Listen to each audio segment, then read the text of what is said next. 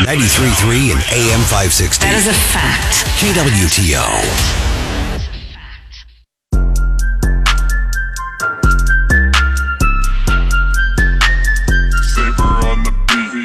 The start of a new week means it's time to catch up on Missouri legislation with an update from Jefferson City. This is Mo-Ledge Monday with Elisha Haahr Show contributor, State Representative Alex Riley. Alex, it's been a while since we've heard the music, but we've got some news to talk about in Jeff City. Governor Parson issued not just his budget decisions recently. He also decided which bills he's going to sign and which singular bill he's going to veto. Catch us up on the policy provisions of what happened. Well, thank you for having me back. It has been a little while. So over the past couple weeks, the governor took action on the remaining legislative items that had not yet been addressed. So about a week ago, he signed the state budget, which came in at a little over $51 billion. We've spent a lot of time talking about that. Vetoed a whole bunch of things, about $500 million worth of vetoes, 201 line items. We can dive into that here in a minute. And then he also signed the remaining bills that the House and Senate passed earlier this session. And I think there were 31 of those. So they covered a broader range of topics. You had some somewhat high profile things dealing with deregulation, especially in the professional licensing space. So the idea was removing barriers for individuals to enter the workforce, and then once they're there, to be able to do more in their chosen profession. Some good deregulation, some good conservative government initiatives there, and then dealing, running the gamut from to all the way to, conveying state property, selling excess state property that the state doesn't need to have, that there are people that want to purchase it and do other cool things with. So, host of things there. I think he one veto of all the policy bills. Let's talk about that. He vetoed one of the crime bills. So he vetoed. So there were two big crime bills that passed. There was one that I carried that he did sign, and then there was one that he vetoed that was Senate Bill 189, and it had a whole bunch of provisions in there. But the problem for him that he didn't like is it had some fairly broad expungement provisions, and he had concerns that it would potentially allow people who are on the sex offender registry a kind of backdoor way to get off of that. I'm always curious when the governor vetoes something, they hand down their letter. Is it something that was discussed in the legislature? Was this expungement, was anybody concerned about it prior to the veto? Not that I heard. So if the governor's office did raise concerns, they didn't raise it to me, certainly. And I know that especially that last week of session, when we were trying to put together packages of bills, we were trying to work closely together with the governor's office, with the Senate, to just pass things that had a path to make it all the way into law. So getting both Senate approval and governor's signature, and this was not something that was ever flagged during that process. So a little bit frustrating that this one received a veto, because there were some pretty important other public safety provisions in there, and I know this is an issue that's of broad concern here in Springfield and all around the state.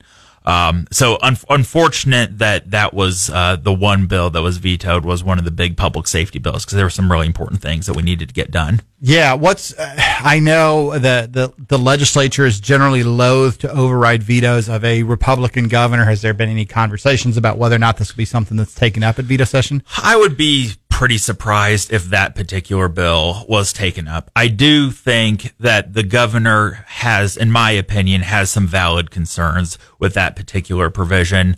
My biggest frustration is not so much that he vetoed it, just that there wasn't really an opportunity for us to try and fix that during the legislative process. But the good thing is a lot of the other provisions that were in that bill, a lot of the good things that were in there also made it to the governor's desk in the other public safety bill that I carried through the House. So that minimized some of the problems that resulted from that veto. There probably is an appetite, though, to override some budget veto. So let's dive into that now. Before we dive into that, one other question, and this is just straight up speculation, conjecture. Governor had another month to make decisions on the policy items. He signed and vetoed the policy items pretty early. What's the reason? Any ideas? Hard to say. I mean, usually governors wait till the very last day to make all their final decisions. Yeah, they do, and they typically have a lot of pomp and circumstance that goes along with the signings as well, and we did not see that this year. Kind of bizarrely, we reps and senators just received a email notification at the end of last week that, hey, the governor just signed the remaining 31 bills and vetoed the one, and that was really all that we heard. So it was kind of a strange process. Typically what happens is if you're a bill sponsor and your bill is set to be signed by the governor's office will reach out and let you know that there's going to be a bill signing, and you can have an opportunity to be there and have interested parties there too. And that wasn't the case. So I could speculate about why they went through that process. Please do. Because I am curious. Like, it was unusual. They signed everything early. No reps there for the pictures of the bill signings. I'd heard some rumors that the governor was getting ready to do some traveling and that he may not be back in time to get all these things wrapped up. But I was surprised by it. Yeah, it is very surprising. And I don't fully know the reasons, but it's no secret that there is quite a bit of tension right now between the legislators and the governor's office. And it wouldn't surprise me if the way the bills were signed in some form or fashion relates to some of that tension. Okay, let's jump into the budget vetoes. Okay, so 201 line item vetoes, 500 million bottom line number, give or take a little bit. And it's not terribly unusual to have the governor line item veto certain things. That's, I think, an important feature that our governor has that, to be honest, I wish the president and some of the other executive branch people would have the ability to line item veto. I think that is an important safeguard to the process, helps make sure that, for example, not too many just pork barrel type of spending projects are passed and make it into the budget. So I think that's a good thing that the governor has that power. I don't have any problems with that. What was somewhat bizarre with the way that this year's budget happened and the way the vetoes came down is the particular projects that were vetoed. There were a lot of things that we legislators put in the budget dealing with infrastructure as well as public safety. So we put in there a number of projects for crime prevention and law enforcement. There are a lot of law enforcement agencies around the state that needed facilities and equipment and things like that, and we in the House and Senate stepped up to provide for those needs. Unfortunately, a large number of the things that were vetoed were law enforcement and public safety related, which is a little bit baffling to say the least. And then some of the other frustrating things that we worked hard on, especially our Springfield delegation, is we tried to make some improvements for our local infrastructure, I-44 in particular, as everyone who ever drives that through Springfield knows. It's really a mess. I try and avoid it whenever I can, to be honest. So one of our state reps from Greene County, Bill Owen, did a great job putting some money in the budget to help add some additional lanes and capacity to I-44 going through Springfield. I think it was 20 million or something like that, which is a big number, but also a much needed investment in our Springfield area. And that was one of the items that got vetoed. And then there's just a whole bunch of others that are in that same vein. But that was frustrating. There's certainly, your bridges to nowhere and things like that the governor should be vetoing.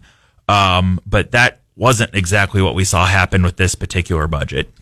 Tell us a little bit, the last few years, the House has routinely taken up and passed some of the budget veto overrides. Senate's always been loath to do so. Yep. What's the guess this year? What's the speculation? You guys going to do it or not? believe that we in the House will try and override a number of things. I don't know yet what the Senate will do. I have heard more interest out of the Senate this year than I've heard in any of my prior years in the House. They are incredibly frustrated with certainly the number of line item vetoes. 201 is a lot. But also the nature of the vetoes. Again, with infrastructure, public safety. Those are things that I think all of us on the conservative side of the spectrum would agree that government should be spending money on. But those were the things that were vetoed. Yeah. Again, kind of like we were talking about with the policy items, not a lot of, it didn't sound like a lot of communication with the legislature in advance. There had been some people discussing, there might be more vetoes this year than usual. But I think a lot of people were surprised at more the nature of the vetoes, as you mentioned. The I-44 project was a big deal. That's something. And I've been pretty open about the fact that I feel like we overspent on I-70. Is it important? Sure. Is spending $3 billion on it or whatever the final number was, which on a highway that touches the three most liberal areas in the state, when 44 and 57 and 65 and all these other roads, 36, they don't get touched. I was bothered by it. Yeah, and talking to a lot of my legislative colleagues, a lot of them felt there was sort of a bait and switch because a lot of people voted for that I-70 project, plugging their nose because they're not on I-70. They don't travel I-70. It doesn't affect them. It doesn't affect their constituents. They understand that there's some statewide impact. And it's good to fix I-70, but they also wanted at least something for their district, something for their constituents that benefit their constituents. So the idea was, okay, if we're going to go ahead and put this money into I-70, then we're going to take care of some of the infrastructure projects around the rest of the state too. And while the legislature did that, the House and Senate negotiated in good faith with each other to take care of that. Unfortunately, the executive branch had other ideas. All right. Switching gears a little bit. One race that people rarely pay attention to or don't know about is some of the internal races for leadership in the Republican Party. You announced that you're running for a leadership spot in the Republican House. Tell us about that. That's right. So I am running for Majority Floor Leader, which is the second most powerful position in the Missouri House of Representatives. So that is the person that basically directs the flow of the debate on the House floor. He's the person that is in charge of or responsible really for bringing up which bills are going to be debated. So basically no bill gets to come to the House floor and be debated and potentially passed out without the majority leader's approval to some extent.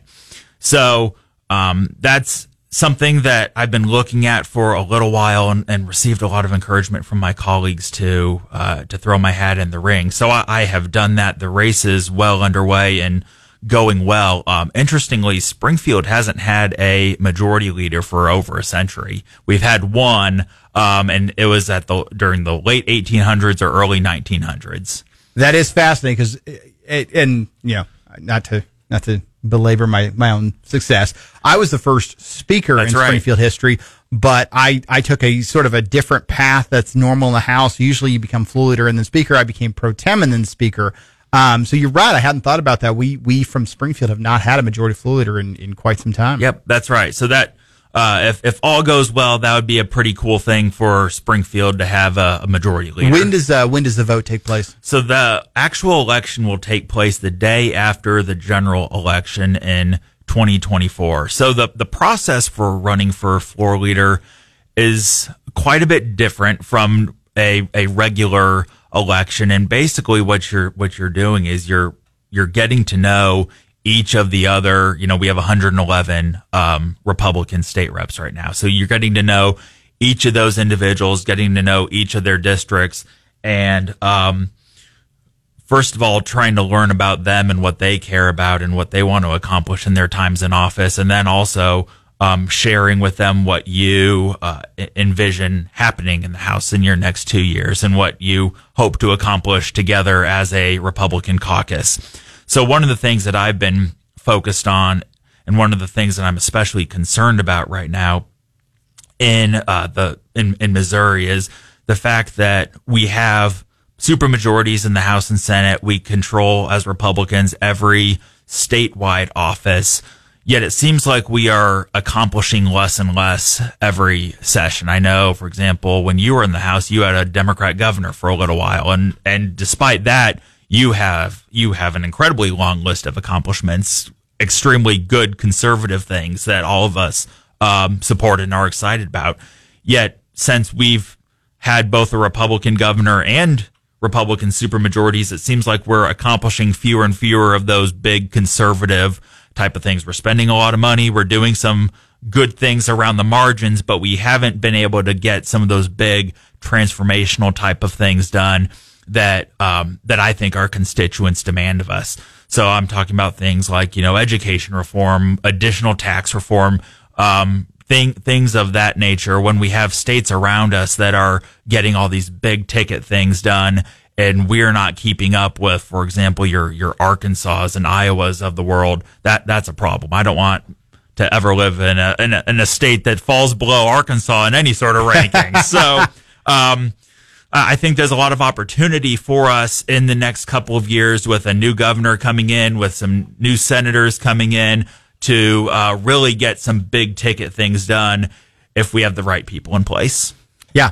And okay, so the votes 2024, fall of 2024, the position would be, if you were elected to it, serve there in the 2025 and 2026 legislatures. Yeah. My gosh, 25 and 26. I feel like it seems like a long. Everything's happening. It seems like it's a long way far away, but it's really not. It's around the corner, and these races take a long time too, as you know from your time running these things. I do. All right, as we do every day, we finish up with two questions. First is our question of the day. Question of the day today: what was your least favorite or toughest class in school?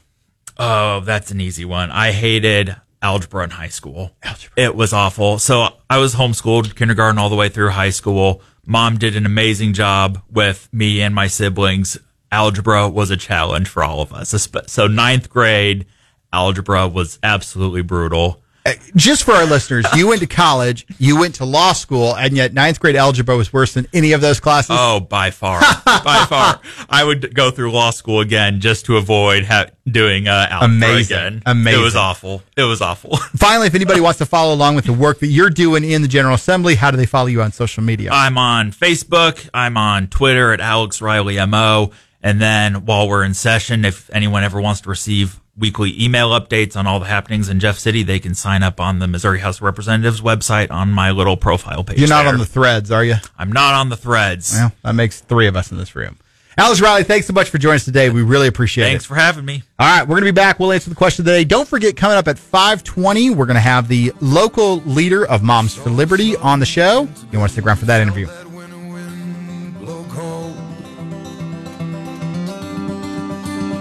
A man learns who's there for him when the glitter fades and the walls won't hold.